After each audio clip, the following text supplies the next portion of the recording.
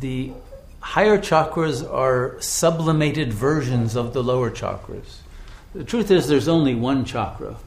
But that okay, we divide it into 7 as a heuristic method of analyzing the spectrum of consciousness. But there's only one spectrum, and the entirety of the spectrum is present. But the lower chakras, when you are in and operating from them, they lead to suffering. And they are operated as defenses against anxiety that end up leading to very inaccurate forms of karma.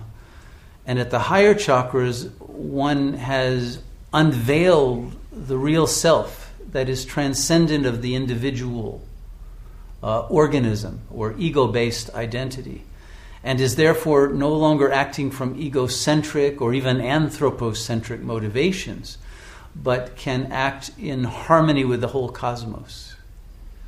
And this is the state that we must attain if we're going to solve problems in which we have been divided into warring factions. And this is what is happening to the world today. The whole world has become a war of all against all. That's why it's so difficult even to form couple relationships. It's hard for 2 people to be at peace with each other for any length of time, let alone for 2 nations to be. And so this inability to harmonize comes from our resonating at too low of a chakra level, in which we're trying to get our security needs met by dominating the other.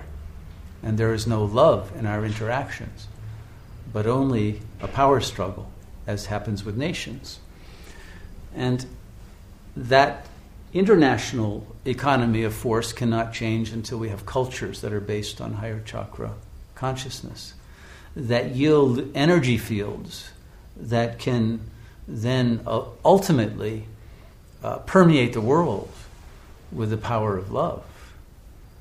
But right now there's very little love in the world. And what is permeating the world is paranoia and anxiety and aggression. It's based on that. And in this state, we are leading to our own self-destruction as a species.